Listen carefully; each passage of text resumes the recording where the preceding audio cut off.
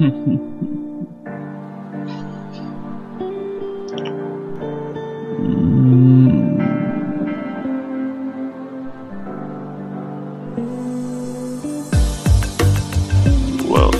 everybody, to the A-Slut Podcast, with the most electrifying man in all of podcasting, your host, the Opera Ghost. Now please, sit back, relax, make sure you enjoy yourself, and always remember, let's get A-Slutty. Find the A-Slut Podcast on all social media at the A-Slut Podcast. And please check out the website aslutpodcast.com or email the show the A-Slut Podcast at gmail.com. And once again, please enjoy.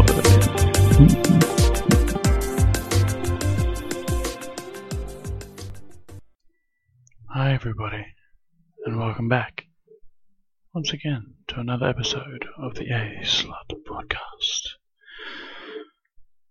It's me, your host, the Opera Ghost here once again, and I know that I said I was going to try and upload a bit more regularly, but again life gets in the way, so my sincerest apologies. We're going to go and try this all once again, and I will put in even more effort to try and do this a little bit more regularly for you all.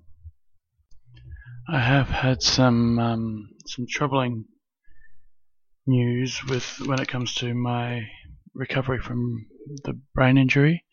So I had reduced sensation in my left foot, and a little while ago that spread up my leg. So I need to go in for another CAT scan soon. And with that cloud hanging over me, it's been difficult to get into the right mindset, the right frame of mind to come and do this podcast. So again, my sincerest apologies to all you lovely little sluts. But on a funner side, more fun side, have you tried out Alt Playground yet? No. You definitely should, because it's all about inclusivity in the lifestyle. And that's why they offer 9 different gender identities, 9 different relationship statuses,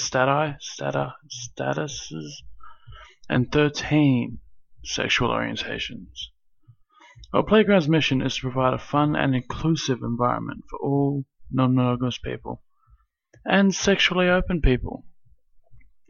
Go and check it out at altplayground.net.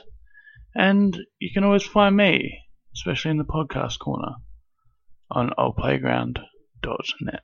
They told me boys don't cry or play with Barbies, so my whole life I've tried my hardest to be the man that they wanted me to be. But can we normalize that boys can cry too? And we get self-conscious of the way that we look, but we don't have to follow society. If I want to wear a dress, I can. It don't make me less of a man, 'cause I know I look good in pink. I don't care what you think, just stay mad. Your ego is so paper thin. Why are you so scared of being feminine? I paint my nails 'cause it don't make me less of a man. That's right, ladies and gentlemen. It does not make you less of a man if you do anything that's considered quote-unquote feminine. It is something that really does quite frustrate me. Quite often, actually. And it's something that our society does deal with on a daily basis. Now, today, we're going to go into it again, of course. As you've realised, we're going to go into toxic masculinity. I almost said toxic monogamy then, but that's for a future day. But we're going to go about this from a different sort of aspect as we did the last episode. So, without further ado, we're going to look at this from in an LGBTQ sense. And I found an article on them.us called "Gay Men's Obsession with Masculinity is Hurting Their Mental Health." Is it an obsession? I'm not so sure about the word obsession, but toxic masculinity does affect their mental health quite often, quite a bit, and quite seriously. So researchers are tallying the consequences of gay culture's fixation on masculinity, and the costs are higher than you might think. So from the moment they leave the womb, men are indoctrinated with ideas about what their gender means. We talked about a lot in the last episode. Real men don't cry, they don't ask for help, they don't back down from a fight. Our culture indoctrinates masculinity in ways both subtle and overt, through schoolyard taunts and gender bathrooms, at the gym, as in the frat house. The result of this constant, relentless social conditioning is that every gay man inherits an identity crisis. They must reconcile their sense of masculinity with their failure to conform to its compulsory heterosexuality. And that's one thing I want to add just before I go on with this, is that homosexuality and masculinity are two very different things. They are definitely not mutually exclusive. My word. While some resolve the conflict by eschewing gender norms altogether, a surprising number embrace the very rubric they fall short of, striving to embody cultural notions of masculinity in the way they speak, act, and dress. This is particularly true when it comes to dating. Justin Lehmiller, a psychologist at the Kinsey Institute, states, "In the gay community, a sexual premium is placed on masculinity, which puts pressure on gay men to be masculine. This I'm not sure about that so much, because there is definitely a big market for quote-unquote twinks in the gay community." He goes on to say, "Feminine acting men are seen as less desirable sexual partners." Not always, but I can see where it's coming from. We'll continue on. This is no news to anyone who has ever perused gay dating apps, where one often comes across men advertising themselves as straight acting or mask, M-A-S-C. It's as common to list the number of times you go to the gym per week as divulging your age. In one 2012 study about gay men's attitude toward masculinity, a majority of those surveyed said it was important not only for themselves to present as masculine, but for their partners to look and act masculine as well. Other studies have found that gay men are more attracted to masculine-looking faces and muscular builds. Again, I like to know where these studies are, but I can understand it. Again, I know there is a large twink market. I don't like the word market either there, actually, now that I think about it. But there are a lot that like twinks. The more masculine one rates oneself, the greater importance he places on masculinity in his partner. Quote, "If enough people tell you that they're only looking for masked men, you start thinking there's something wrong with you." And that's certainly understandable. If you get told, "I only like this," and you're sitting there going, "And you're not that." And that, to be fair, that works within the hetero communities as well. If you're told so often, "Oh, I'm looking for this, I'm looking for this, I'm looking for this," and you're not that, then it definitely affects you. And you definitely think that you definitely look at yourself and go, "What's wrong with me? Why can't I be that?" While some may dismiss the reverence of masculinity among gay men as quote-unquote just a preference, it has documented negative effects on mental health. Gay men who are more gender non-conforming struggle more frequently with self-esteem and experience higher levels of depression and anxiety. Those who prize masculinity are more likely to be dissatisfied with their bodies. A big part of the reason people in the LGBTQ+ community have more mental health issues is not only because they experience high levels of marginalization from society at large. It's also because of the intense pressure to be, look, and act in a masculine way. Leigh Miller once again comes in, and he states, "You have all of this social exclusion happening more broadly, but also within the queer community itself. We're judging and excluding one another." Whether or not gay men intend to shun those that are less masculine than they are, if a critical mass of the community expresses a preference for masculinity, it creates a standard. John Ursing, a writer in New York, states, "Femme men can feel ostracized because of the pedestal we put masculinity on. If enough people tell you they're only looking for masc men, you start to think there's something wrong with you." Like I said just before, it's a great quote. And again, I don't want to put that into just the gay community or anything like that. That happens within the hetero community as well. You know, I like the tall men argument is part of that, and that is a toxic masculinity trait as well. Only like tall men, you know, broad shoulders, that thing. Gay culture seems to have this a bit more obsession, I guess, because they say that they're masculine. They say how many times they go to the gym. Like I said before, the amount of time someone goes to the gym is on the same number as people who put in their age. Gay culture's obsession with masculinity hurts both masculine and feminine men alike. A professor of psychology at the University of Missouri, Francisco Sanchez, states, "Even gay men who subscribe to masculinity, and it may be genuine, feel a degree of uncertainty about whether they are masculine enough and how they're seen by others. There's often a sense of inferiority, I guess."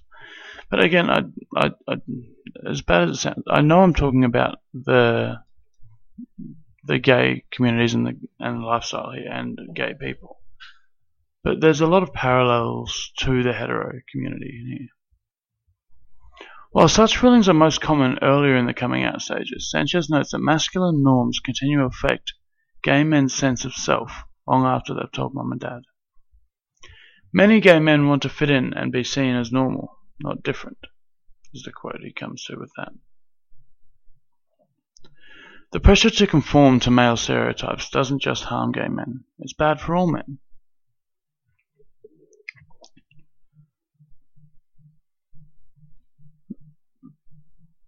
The American Psychological Association released a document titled "Guidelines for Psychological Practice with Men and Boys." The APA acknowledged that gender roles are largely socially constructed. Science still knows very little about how biology affects gender and masculine norms across different cultures. There is a particular constellation of standards that have held sway over large segments of the population, including anti-femininity, achievement, eschewal of the appearance of weakness and adventure, risk, and violence. 13 years in the works, the document noted that rigid adherence to this traditional masculine ideology harms men's mental and physical health, in part by discouraging them from expressing emotion and seeking treatment when they need it. The guidelines prompted a fierce backlash from the right-wing media, which accused the APA of demonizing men. Traditional masculinity seems to be, in this report at least, correlated with being a pig or a creep or a Harvey Weinstein kind of person. And that's coming from a Fox News commentator. I don't want to go into Fox News.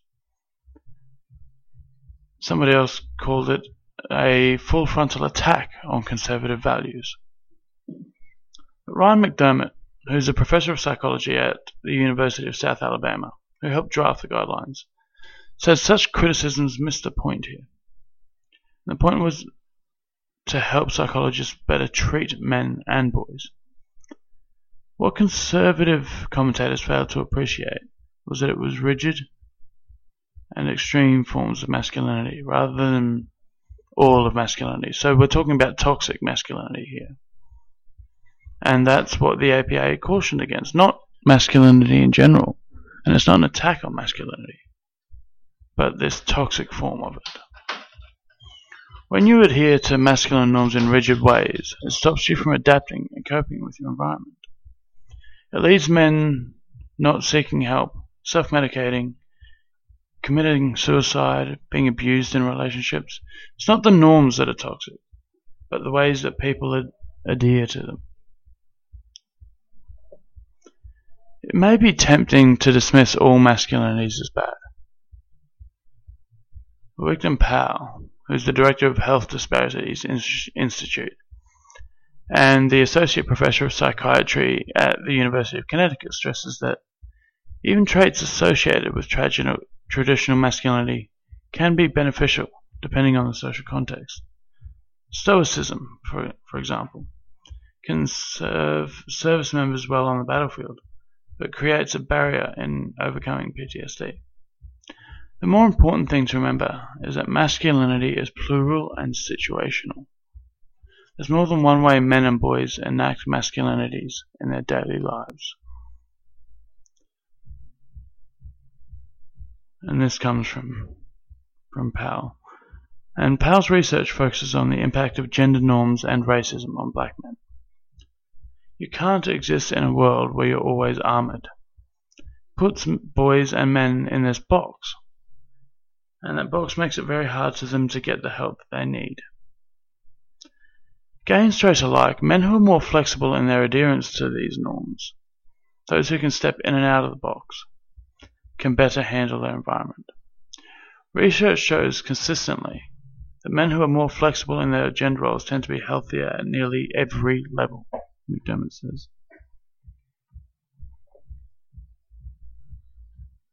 John Osing states, "There's nothing wrong with being attracted to masc guys. But the problem comes when you're completely shutting yourself off to any other possibility. You're almost cock-blocking yourself." The good news is that the strict binary between masculinity and femininity appears to be blurring, which is fantastic. A majority of millennials believe gender falls on a spectrum, according to Fusion's massive millennial poll. And a survey from the queer rights organization GLAAD, G-L-A-A-D, showed 12% of this generation identifies as gender non-conforming. Wonderful. Justin Clay, who is a 23-year-old YouTuber based in Atlanta, has noticed greater acceptance of and experimentation with gender non-conformity since coming out in 2014. He stated, "As I've grown up, I've seen more people my own age exploring how they express themselves. I feel a lot of it is due to the work and organizing that queer people of color have done." Gay men know instinctually that masculinity is fluid. Even the most straight-acting gay men can't call everyone bro all the time. All gay men engage in code switching, butching it up in a job interview, but letting themselves queen out at the weekly drag race gathering. Much of this variation in behavior stems from a desire to avoid negative social repercussions from society at large. But gay men also don't always tend to put on their straight face, to be more appealing to other gay men. And yet some in the gay community, particularly those who express a preference for butch types, are reluctant to acknowledge that attraction to masculinity as variable as masculinity itself. Dating apps make it easy to enforce gender boundaries, but in reality, desire is messy, it's complicated, and it's surprising, says Jake Hall, a PhD student at University of Birmingham who identifies as femme. Even if you have a preference for masculine men, you'd be surprised who you end up being attracted to. You can recondition your mind. As young people push the boundaries of gender, an increasing number of gay men feel comfortably questioning gay culture's idolization of traditional masculinity and the notion that desire is bound by it. See, I like that. More and more gay men feel comfortable questioning this idolization. It's absolutely wonderful that these young gay men are questioning this idolization, I guess, because we don't want it to be the same thing over and over and over again, of course. So it's kind of needed, I guess. Almost definitely needed, really.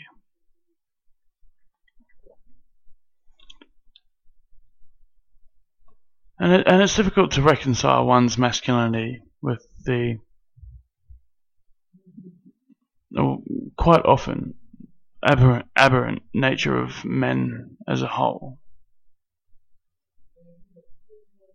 Right? It's tough.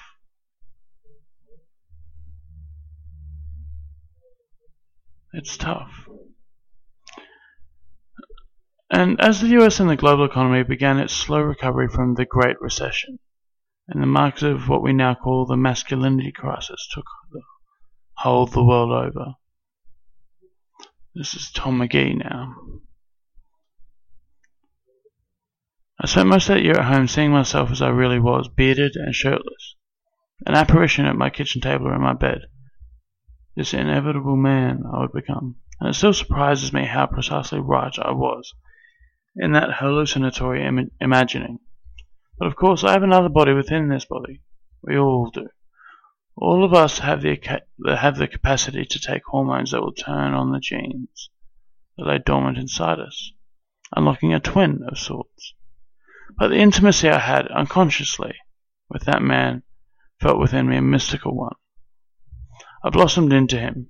This deep wisdom about my own becoming is a great joy for me.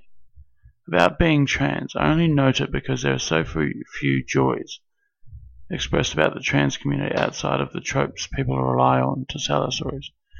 Born in the wrong body, etc.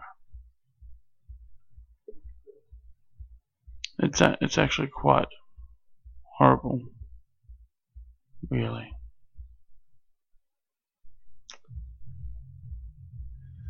I mean, this as a whole has really sort of gotten to me, I guess, this article. Because I try my hardest, I really do try my hardest not to show these traits of toxic masculinity. But I think that we kind of all do. And I think even females kind of do. In a regard, well, I guess in the hetero community, I'll go back to it. It's can be really quite difficult coming to terms with, oh, I need a man's man. I need someone who can do the heavy lifting around the house and that sort of thing. But this, I don't want to call it obsession. This sort of goal of showing as masculine, even if when that's not naturally who you are, I guess, it is a wee bit of a problem. Like I technically am masculine, I guess. I don't think there's much of me that shows femininity, but I do still think I have that feminine side in me somewhere. And to be fair, I show it a lot more than what I think a lot of straight cis men do. But that comes down to who I am inside. I'm not afraid to show who I am and what I'm a very, very emotional person in general. I'm talking from my own personal experiences here now, which is a bit out of it. But that's how it is for me, I guess.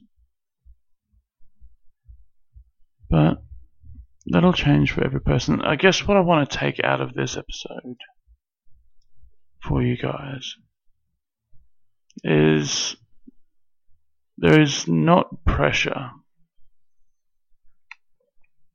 on you. There is not pressure on you to have to be this person. And it's great that we're sort of moving away from this. But just be who you want to be. You may get pressures from outside. That's 100% correct.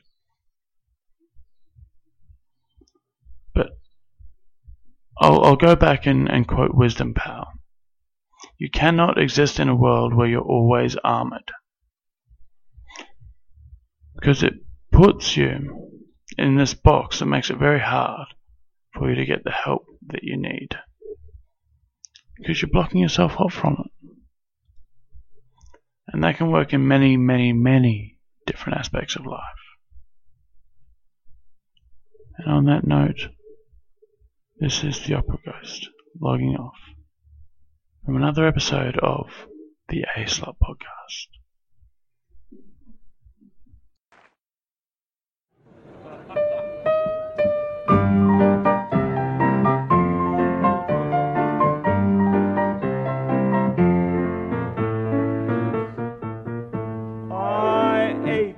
The touch of your lips, dear, but much more for the touch of your whips, dear.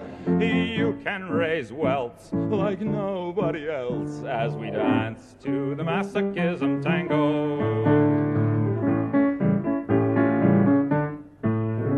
Say our love is a flame, not an ember. Say it's me that you want to dismember.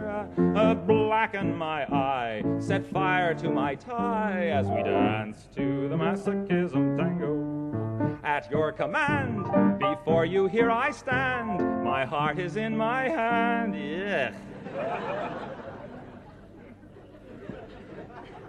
It's here that I must be. My heart entreats. Just hear those savage beats, and go put on your cleats and come and trample me.